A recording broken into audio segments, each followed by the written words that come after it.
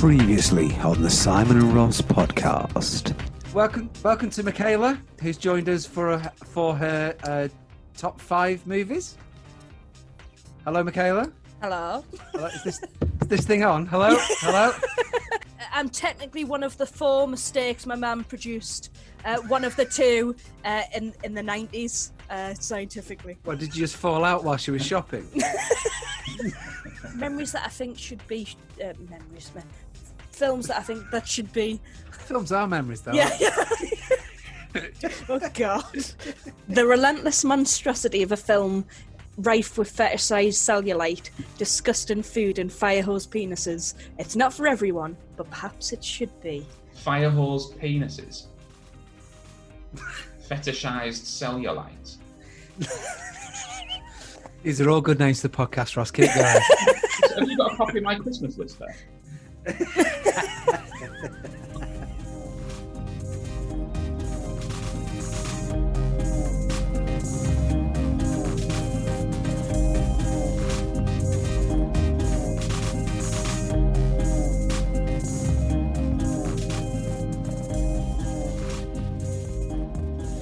Right, okay. So, did you want to tell us about your 4th one then? Yeah. Here So goes. I need to read this and just not say the name because I'm that type of person that just reads and speaks exactly what's on the paper, and I should have just crossed it out so I didn't just spoil it. Because I was about to say 4th, yeah, it's this. All right, so ready? Michaela's number 4. 4. Young. 4. There you go.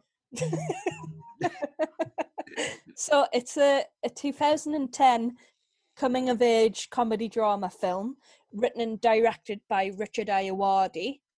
It was his debut film. Can I ask a question? Yeah. Did Alex Turner do the soundtrack? He did. That's my next fact. And it went to the UK albums chart number 35 in 2011. Alex Turner of the Arctic. The Arctic Monkeys. Yeah, he contributed 6 songs. One of the songs he re-recorded, and that went on to Suck It and See a bit later, but it was originally done for... That is a clue. You just guess and props now. Is that it? Lucky I didn't get the whole pipe of dicks out.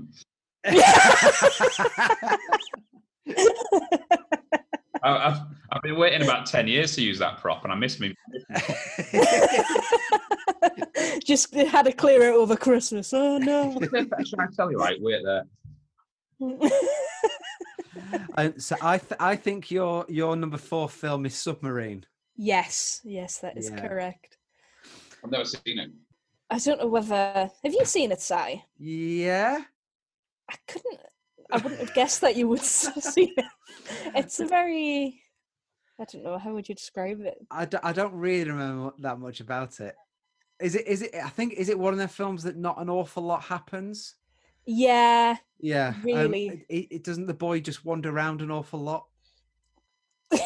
Sort of. And then gets his heart broken and then sets fires and stuff. Yeah. It's very much a film that I watched when I was sort of in college, and it has sort of a little place in my heart. I don't know. It's just some of that, again, I keep coming back to. It's nothing amazingly brilliant. Yeah. The actor is known for...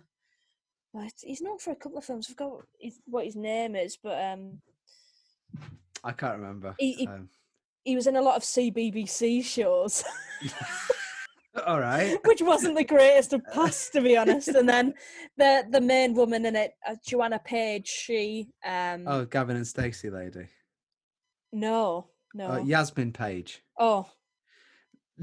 Is it Yasmin Page, is it? Yeah. Okay. Joanna Page was Page is... Yeah. Oh, that's the... Yeah, Stacey. Craig Roberts was in it. Yasmin Page, Sally Hawkins, Paddy Constantine was in it. Gemma Chan. Paddy Considine is one of my favourite British actors. Yeah. Oh, I didn't know if there was any big name actors in it. I didn't recognise. I think they've all gone on to sort of do a bit more since, really, I think. You'd hope so. Well, Paddy Considine, I first knew him from Shane Meadows from Dead Man's Shoes. Still not Oh, watched you've that. got to watch that film, man. And then but he had a really good part, a really dark part in Peaky Blinders. He played that pedo priest. Oh yeah, that's right. Yeah, I've definitely watched him in that then. And Alex Turner Link, he was in an Arctic Monkeys video. Ah. Something to do. What song was it? I remember it was on a roof. He was on a roof. Well, the song that they recorded for Submarine was Pile Driver Waltz, and that's the one that they re-recorded for Suck It and See. It wasn't wrote for Suck It and See, and they re-recorded that. So I wonder if they got him in for, because that was the main tune that was the most familiar from Submarine. So I wonder. I'm doing a link. Leave Before the Lights Come On. Okay, I think that was. I wonder if that was one of the songs. No, 2006. That was. Oh, then no. Then no. From the dates, that doesn't work. No, I have watched it. I can't remember a single thing about it, but I know I've watched it. I think I watched it because I knew that they'd done the soundtrack. Probably Richard Ayoade as well. Yeah. Yeah. That's what sort of got me in it. To be honest, it's not like the greatest film. It's probably not massively worthy for my top 4. Like I could have moved it, but it's just a film that is just one of my favorites. I enjoy it the more time it's played. It's just quite just a dry, humid film that's good to put on and watch. And I used to go to the hairdressers and have a picture of the girl up to go, I want my hair to look like that. So that it holds a special memory. Like she was my sort of like. Now you just hold a Playmobil figure in front of them. Yeah. I've got my Playmobil figure somewhere. Hang on.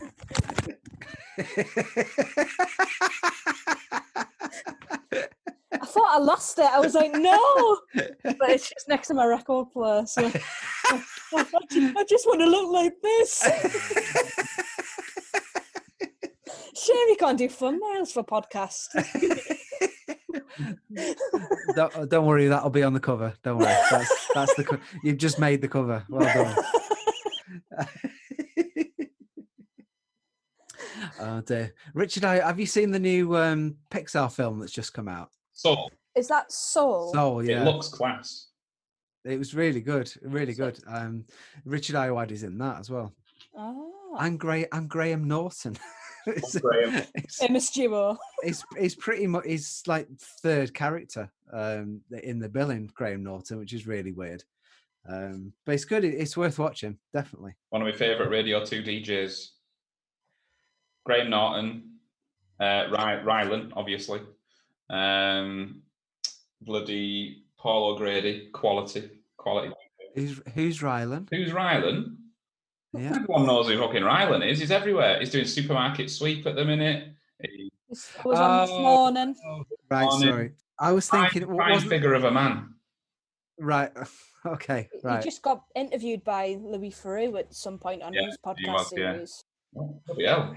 Can I get that type of service? Where? No. I think, look at that. It's just I can just see white. Yeah. All right. It's crazy. I think it's a Bailey's hot chocolate. Oh. Corona looks absolutely shite now. Oh, it definitely is. It's nice. It's not even. It's got piss. This was outside in the back street. I've just got an empty Dunder Mifflin cup with liquid on. Dunder Mifflin. What's that? Dunder Mifflin. The Office. The Office. Right. I kind of wanted the world's best boss, but I'm happy with this.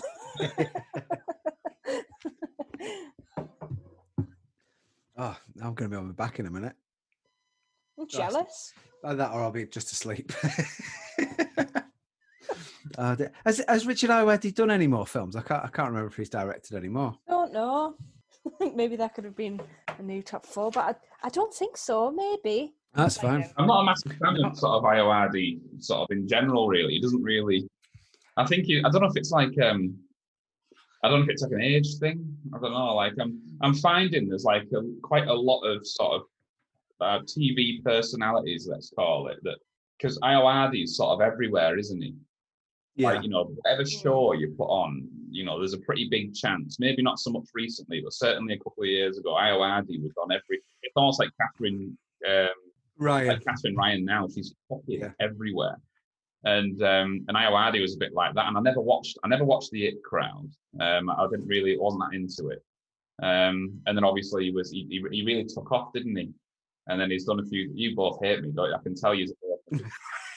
But it's just because you said the It Crowd, and I was like, does he think like Richard Ayoade some like chick flick, like sort of like it sounds like a Mean Girl sort of thing? Have I got that wrong?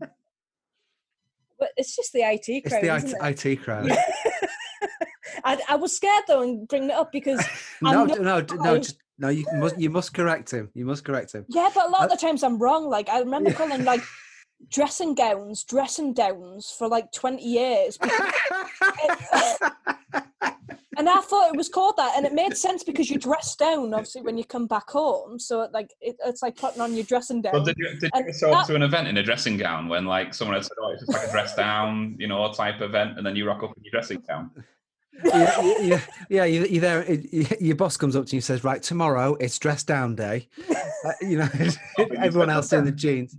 Luckily, it wasn't that public an event sort of understanding of it. It was in the kitchen of my second uni house. Well, it's my dressing down because I said I got a new dressing down for Christmas, and I still call it that. And they were like, "What?" Like dressing down, and apparently, right, another thing. So I say Marsters because I'm doing a Marsters, and it's the only posh word a lot of Geordies say, right? So you usually call it Masters. Yeah. But like I said Marsters, and I became so in my third year of uni, people used to call us Marsters because it was the only posh word I used to say. So that's what I got called. And I had to get videos up of like Ant and Dec because they say it. So they say Marsters and they don't say Masters, and it's like one of the only Geordie words that is often said. Like, what did you search for? Did you just search for Ant and Dec say master? No, but I was trying to find like interviews and stuff like that, and I did find something. I don't know how I found it, but I did find them saying it. And I've got another friend from obviously Newcastle, and they say it as well. So it wasn't just me. So there's a couple of things that I don't like.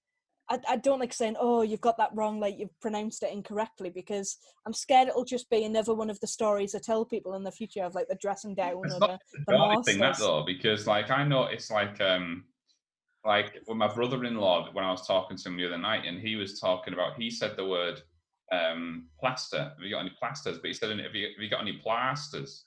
And I was like, Yeah, I looked at him and thought I thought he had he'd slurred his speech or something. Is he Australian? And I said, "You got any plasters, mate?" What is it you're after? He said plasters, and I said, "Fucking, it's a plaster. Like, what the fuck are you talking about?" But there's some people, Yorkshire people who do that. They make the A really long, and I don't really understand why. Like, because it doesn't. I say it as well, plasters. The accent at all. You say plasters. Why? Why do you do that? I have no idea. Well, it's the same with Masters, and I was like, I can't do a What about Masters. parsnips? Parsnips. You got parsnips. Yeah, but I don't say. How do I say it in my own fucking accent? Say this creates some sort of paradox. They say I want some parsnips and parsnips. Yeah, that's pretty normal to me. But so it's LA then, isn't it? So what about Masters? What about the word flabbergasted? Where do you go flabbergasted? Flabbergasted. Flabbergasted. Up your. Those parsnips were amazing. I'm flabbergasted. I've mastered cooking carrots. Oh, I've cut my finger. I need a plaster. It's a weird, because no part of the accent to me would it always stands out. Whenever Lloyd used to say stuff, and he would say plaster, and I used to say, "Why are you saying it like that? Like, it's just a real an anomaly for me in the Yorkshire and Geordie accents. It is. It needs a scientific study why these It needs fucking sorting out. You just need to learn how to speak properly. That's all it is. You sound like an absolute bastard. Oh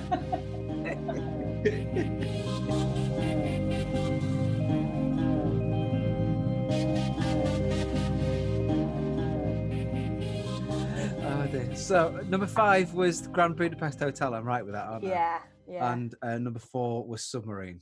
Very good. Right, are we ready for number 3? Okay, so Michaela's number 3. 3. Okay, Michaela. I'm never going to be over that. That's like, how did you come on to creating that? I think I just tried it and realised it worked. Like most things. That's my mum's motto for child. Yeah, that's right. That's it. Made a lot of mistakes. Well practiced. So, this one's a 2014 American drama film. In the 87th Academy Awards, it won Best Film Editing, Best Sound Mixing, Best Supporting Actor, and nominated for Best Adapted Screenplay and Best Picture. I think if anyone's going to guess this, it should be Ross. I reckon. I'm hoping. I'm gonna have that wee then. Yeah. Well, I didn't think you'd watch Submarine, so I mean, it could be full of surprises. This answer. So the actor, fact away. Maybe I should give that after. So the 2 main actors suffered brutal injuries during the production. In one scene, one character tackles the other character to the ground, and the end result was one of them suffering 2 broken ribs. Additionally, during the production of the film, the main actor, I can't say that fact. Shit. But it's if I say the main bit of the... Is it a comedy? No, it's a drama. Okay, I'll give sort of a bit of a spoiler away. So the actor performed most of the drumming himself, probably 99% of the drumming. Oh, no. Yeah. I know now. Okay. And then another fact is, the 2 actors, one of the scenes where he gets repeatedly slapped across the face. In the initial takes, they used angles and sound effects to fake the slap. But in the end, they just actually filmed him just slapping him across the face. So that's why his cheek was really red. Right. Yeah. Guesses. The thing is, I know exactly what the film is. Slumdog Millionaire, but... Oh, my neck. Oh, my neck, Ross. Ross, my neck. I've been in a bad car accident. Oh, I'm going to be claiming for that. Where does a blame, does a claim? Yeah. Oh, my neck. Oh, it's all because of the accident, Ross. Oh. We should do catchphrase. Yes. Oh dear, it really hurts, Ross. It really hurts. $2,000 I'm going to get for this. Maybe I just shouldn't have said anything about the film and just done that. Oh, fucking hell, what's the name of the film? Oh, my neck, Ross. Ross, my neck. Oh, it really hurts. Oh, be worse without that headrest. Oh. I don't know why I've never done this in charades. This would be the ideal film. I can barely lift my Bailey's hot chocolate. Oh. The thing is, you doing that is making this harder for me.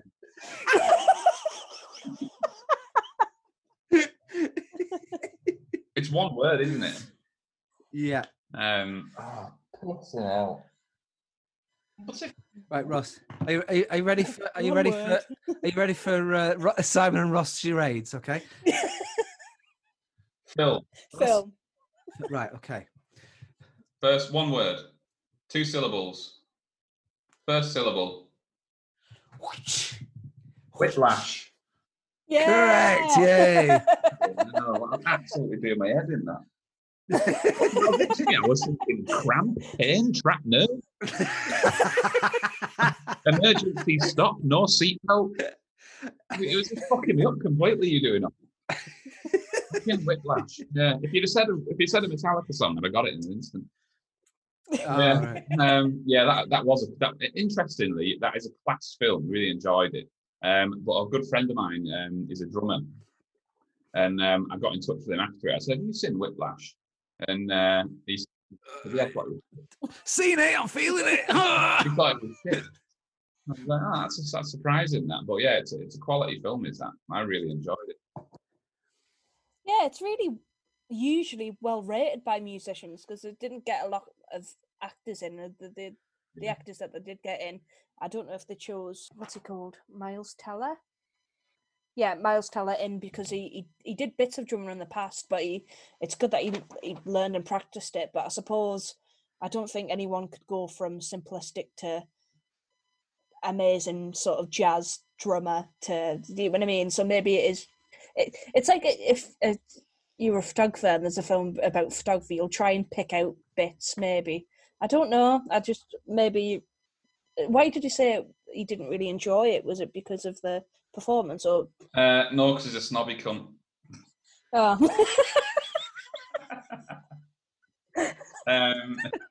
He didn't like hosepipe dicks either. More Phil him. Yeah. Needs to open his mind a little Was bit. who was the coach? Was that, what's the name of that actor? Someone Simmons. It was J.K. Simmons. Yeah, J.K. Simmons. It was Harry Potter. It's not a. Classic film. He was Peter Parker's boss in Spider-Man. Oh yeah, he was. Yeah. Yeah. J. Jonah Jameson. That's the one. Yeah. What else was he in? Because he's been in a lot, hasn't he? Yes, he has, isn't he? I don't know. He was really good. He was really fucking domineering in that film. Yeah, it was incredible. There was just something about it. It was. I think. Yeah, I've never seen it. Really? No. You should. It's No, it's I know. outstanding. I'm using it as sort of maybe my behaviour management tool for my teaching. You can draw. Yes, you can draw. Here's a pencil. Say Masters. I kind of thought that you know what really sort of what I liked about that film is obviously they've got this really sort of tumultuous relationship throughout the film, and you kind of, in any typical narrative, you would expect them to slowly come closer and closer together and then join in mutual respect, and the relationship finishes up as being stronger than it's ever been.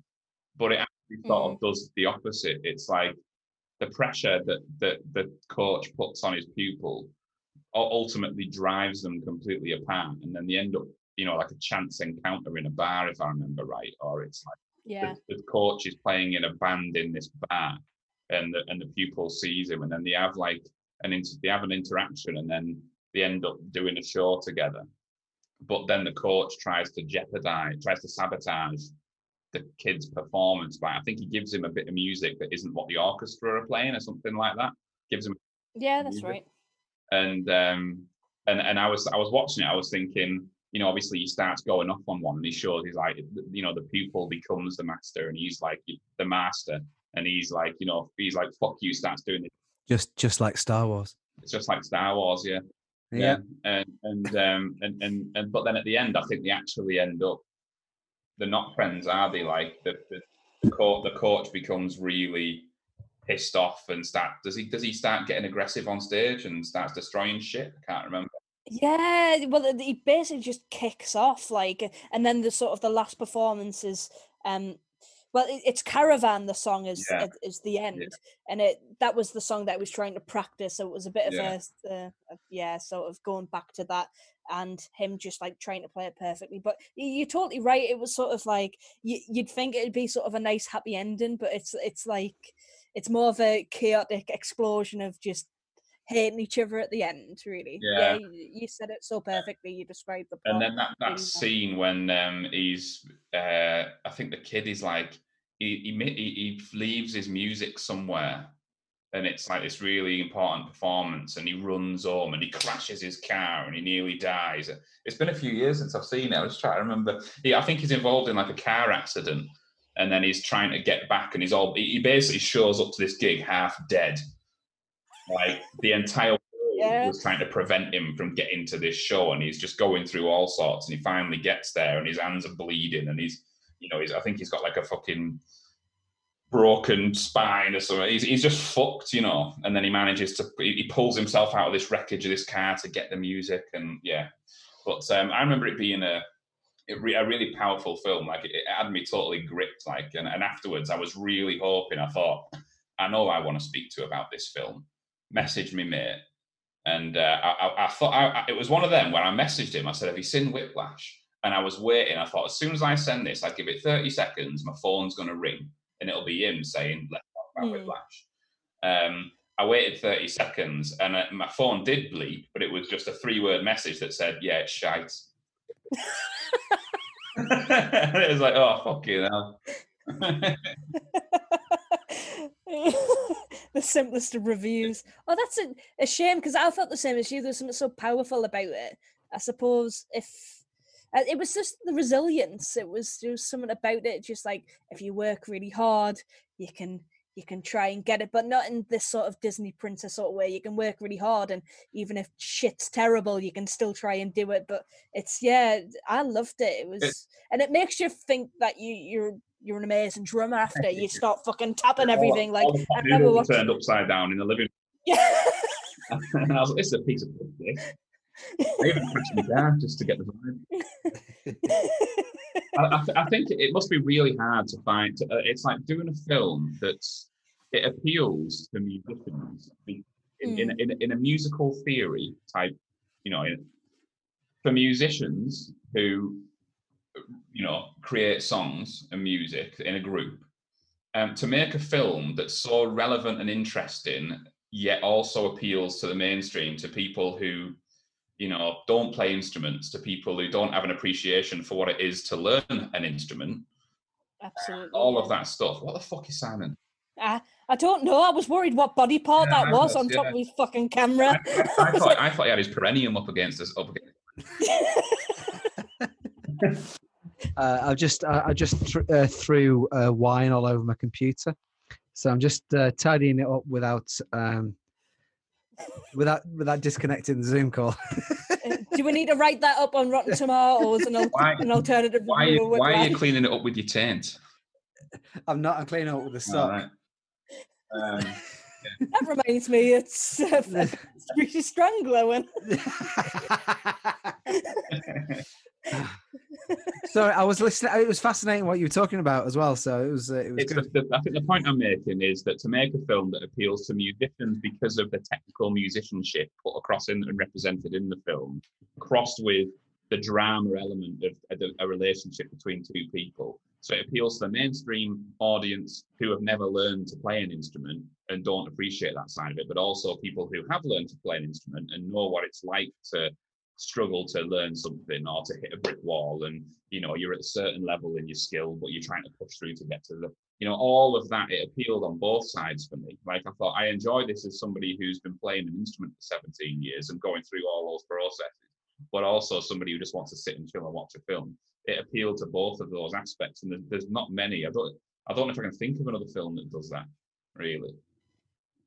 Absolutely, and even big respect to the actor. That, I mean, he did a bit of drumming before, but the fact that there was a bit of a clue in this that said, so some of the blood that you see as a result of filming was just his general blood that he's been obviously showing from he's just vigorous drumming as he's been doing alongside the film when he was trying to learn to keep up with the pace of the film. And like the fact that his hands are just covered in blood anywhere, I don't know if it was the point of the film to have that in or whether it was just because he was trying to drum and keep up with the pace of the film. It's really interesting. There's not many actors that you see that actually try and, I mean, other than method actors in that sense, but learning a skill like drumming an instrument isn't done overnight. It has a lot of perseverance and patience. So I don't know, you respect, I mean, I don't play any instruments well, but I can play a bit. But like, even as someone, like you said, who isn't a musician, you can just sort of really appreciate the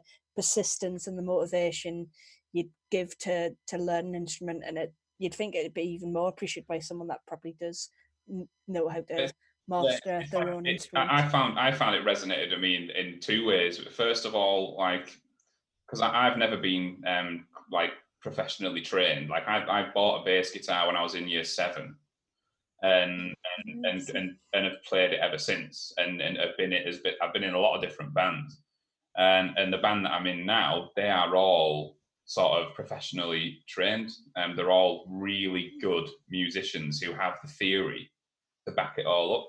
And that's one thing that I skipped out on all that, and it's almost harder to learn now. I've spent 17 years listening to stuff and thinking I'll learn that by ear. And then when you actually try and transpose something, or when someone's saying, right, here's the chord structure, here's the key that it's going to be played in, and how they can know what's going to work in a song, for me, even though I've been playing for 17 years and I've got a really good ear, it's really hard to do because I've never had that theory down. So interesting. Yeah. I never knew that. Yeah. Yeah, well, I've probably learned more about musical theory in the last 6 years of playing in this band than I did the previous 10 years teaching myself in my room, and it's just being around people who have got musical grades, and some of them have got masters in music, some of them have been masters. No.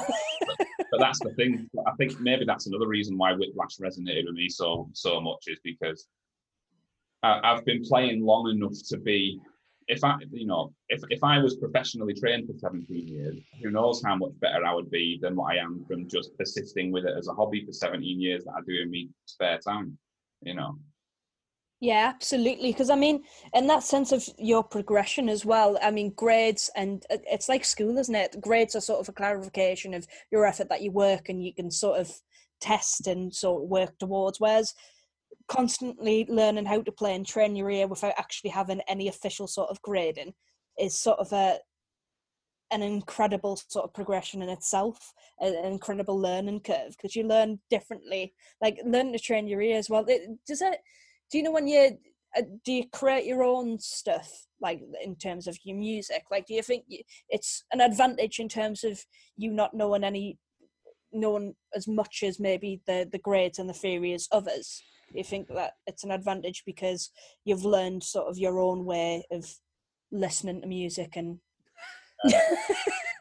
this is just turning into me interviewing now. I've never done. Fuck the podcast. I'm just sat in the green room waiting for my turn. It's all right. Simon, I noticed you have a guitar in the background. Are you in a jazz band now? Sorry, Ross. It's not jazz, no. It's like I guess you would call it like samba meets funk and dance. So it's samba timings, but we're more of a dance band now, actually, more like a chic type feel than like Earth, Wind and Fire type disco vibe, but with samba rhythms behind it. And it's not complicated to play up here, but the timings are complicated here. And the musical theory, that's where it hinders me. And consequently, when we're making songs, I do feel like I'm about 10 years behind everybody else. I think the one area where, like, an educated, like, learning from it is, if you're learning yourself, you do tend to stick within what you can do, and even if if you know a certain amount of chords, then you learn songs that are just in the chords that you know. Whereas if you go for lessons, or you get like a degree in it or something like that, they kind of force you to go in a different direction and learn everything, because that's what I learned myself. And I had like 3 lessons with a guy, and he sort of looked at what I could do and then kind of went in another direction to teach me the things that I didn't. And every time it's like B's. I can't do B's on my guitar. I just can't. I've tried so many times. And so he kept giving me songs that had B's in them. Sounds like very much like Whiplash, but on a pretty much, yeah. But going back to Whiplash, the reason why I've not seen it yet is I saw when it came out, all of the reviews and everything that you saw about it was the scene where he's making him repeat the same thing over and over again, and is this he goes, right, let's start again. No, you're slightly out of time, just slightly faster. No, too fast, slightly slower. Okay. No, a little bit looser. Right. No, a little bit tighter. And by the end of just that scene, I was so wound up, I thought, I can't see that film. I can't Giving see you it. Oh. PTSD going back. Oh. Oh, I'm trying to play the B. I can't do a B, man. I can do C. I can do D. Yeah. I can do A. Just keep giving us a boulevard of broken dreams to play on the guitar. I remember when we were in school, and it must have, I think I'd have been playing for about 3 or 4 years. And we went to every couple of years, the school worked in collaboration with this band that were like they were older blokes. They were all seasoned musicians, and they would basically go around the schools, take players that were quite good, put them to a bit like School of Rock, but in Cumbria, and they would basically throw a bunch of people together, and you would learn a song and then perform it in front of, as part of a show in front of an audience. And there was like, the first time you would go, that there was like me in a room of about 10 other bass players, and the same happened for singers and for guitarists and all that. And it was quite, it wasn't like hardcore or anything. And I played in 3 of those. And the first one I went to, we sat down, it was the bass player in this band. And all these other bass players had been playing for a year or less. And I'd been playing for about 3 times as long. And he was trying to 3 years. He was trying to show us this this riff, and I wasn't playing it the way that he wanted me to play it in terms of what these fingers were doing. So I was using this finger instead of that one, but the actual riff was perfect. There were other players in the room who were using the finger that he wanted them to use, but they couldn't actually play the riff properly. And he would keep stopping, and he was saying, right, so Ross, you're playing it the best, but I want you to use your pinky on these notes instead of that one. And I was like, well, I've never, the way I taught myself, if I was taught professionally, then I would have done that automatically, but I didn't. So I've gotten into this habit for 4 years of using this finger instead.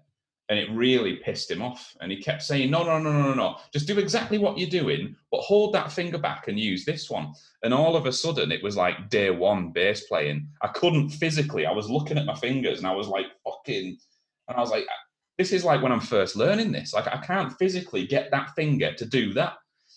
But then everyone else was like, he was like, well, watch him. And he was like using his little finger. I was like, yeah, but he can't play what you're asking him to play. Like, he can do that with his little finger. Sure, great, fucking good on him. But he can't actually play the riff that you're giving him. I'm playing the riff perfectly, but you're going mental because I'm not using my fucking pinky. I'll give you a finger. How's that for a fucking finger? I'll use that and that one. And it was all just a little bit, but again, that if I'd had that from the get-go, and that scene you just talked about, Simon, it's no, it's not that, it's that, and no, it's that, yeah. And stop, start. That's the aspect that I hated. Yeah, because I never had somebody doing that. It was me in my room with my headphones, loads of sheets of tablature, and literally listening, playing, and it didn't matter how I did it, as long as I got there, it sounded right. I didn't give a fuck. I could play it with my nose as long as it sounded right. I didn't give a fuck. You played at his nose the entire time, and that. I can play. Yeah, I can play that. I can play slap bass. Yeah, I use my dick, but it sounds just as good. I promise you. Why don't you use your thumb? Nah, I've used my cock for 4 years.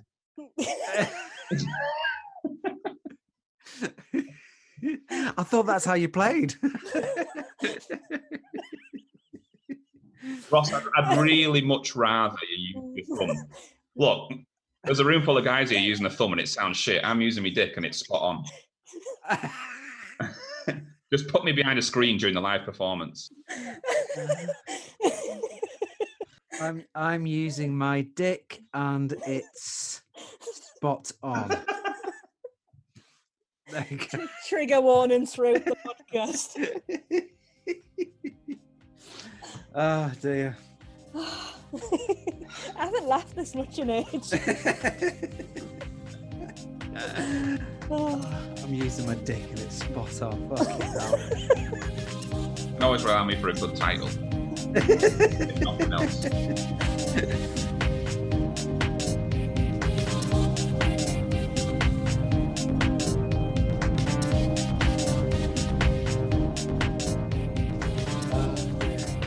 I actually might watch Whiplash now after that. If there isn't a scene where he's playing with his dick, I'm going to be disappointed. Oh dear. Right. Yes. Thank you. Thanks, Michaela. You're just gonna have like the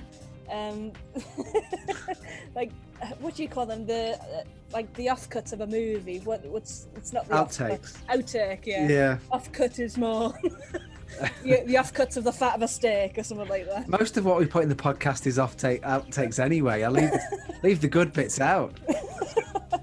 There's no point. If it was just outtakes, then the entire thing would just be outtakes. There'd be so little legitimate content. All right, I am gonna have to have a wee now after all that. One sec. No worries. Is it as you thought it would be? Were you nervous about doing a podcast? Not at all. Nah. Well, I listen to podcasts all the time. Like even before this, So I listen to the John Robbins and Ellis James podcast. So I really enjoyed that, and then I listened to Athletical Mints all the way through. Athletical Mints is absolute quality. And there's bits of it that I don't get because I'm not obviously a football fan, but I sort of appreciate, like, it's weird because I remember like listening to one of the ones ages ago, and they said they marketed it as like a football podcast, and then they noticed when they started doing their live shows, just like bits of odd people that used to turn up and know nothing about football and be like, I just love it because it's fucking hilarious. Yeah, like it's some of that I listen to, and I'm like, I recognise names and stuff like that. Obviously Peter Beardsley's wife, obviously you recognise names, but I just, it's quite interesting to know it started off as a football podcast and then it changed to just being sort of accessible and enjoyable by everyone. I'm exactly the same. My brother-in-law kept going on about it, and I'm just a big Bob Mortimer fan. And I've watched anything that's got Bob Mortimer in it, I'll watch it or listen to it. And he used to talk about it, and I thought, well, I don't follow football. I'm not asked about football. I never have been. But, if it's a Bob Mortimer podcast, just because of how creative he is and how random he is, and I thought it's gonna be good.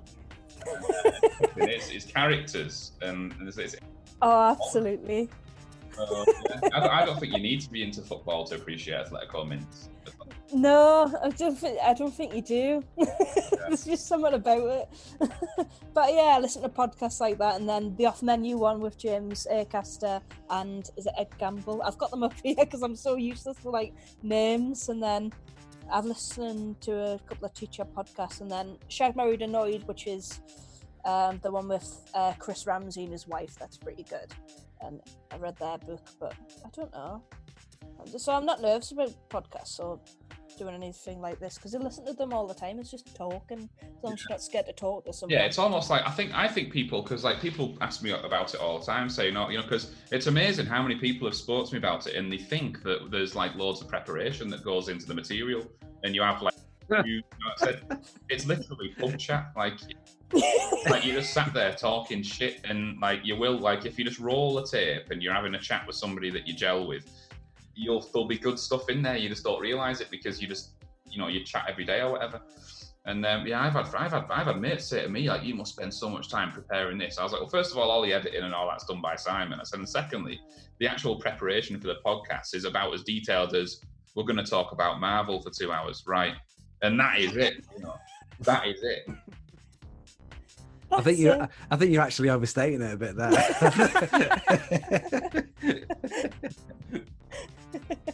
It's not even that much. But the only time it didn't work was actually when I was convinced that we didn't even need a format, and I was insisting. And Simon, to his credit, was trying to convince me otherwise, and I wouldn't have it. And this was during the first lockdown. I said, no, let's just talk about anything that we're into. Let's just go for it. And it was the shittest one, and we never even aired it, did we? No. Because there was just no backbone. There was just a missing. I mean, to be fair, I was feeling ill as fuck that day for some reason. Yeah. Me again, anyway. And my head was absolutely pounding. I just wanted to be done with it. But even then, like even trying to get something going, it just didn't work, did it? No, well, I knew you were on a loser because I made a joke about Charles Dickens and you looked like I'd shat in your mouth. I was just like, right, this is not going to work. we did try. It was. I think there was nothing to fall back on, was there? I think that was the problem. No. You know what? Once we go off on a tangent and then we can gradually come back and then we can carry on to the next thing. And it was so loose. It was awful. Yeah. I have tried listening to it a couple of times to just see if I can pick a few bits out of it and that, and nah. Well, I think I remember before we did it, I had a couple of shots of espresso just to try and give myself a bit of a judge, and then I sat down, and for about 15 minutes I felt okay, and then I just went on a massive downer, and like my head was spinning, and I could barely pay attention to what you were saying. But I started getting a bit freaked out. I was like, "Have we burnt out already? Was that it? Like, the good podcasts are done. Like that's it. Like we're going to do the next one, and that's going to be shit as well." But it only ever happened that one time, and it's because we didn't even have a loose structure. It was just like, no. I'm going to talk about Charles Dickens for a bit.